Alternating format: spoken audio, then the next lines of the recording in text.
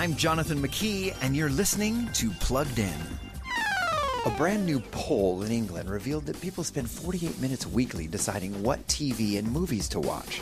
That's almost an hour a week. Does anyone else remember back when you only had 4 channels and your choices were just the A-Team or not the A-Team?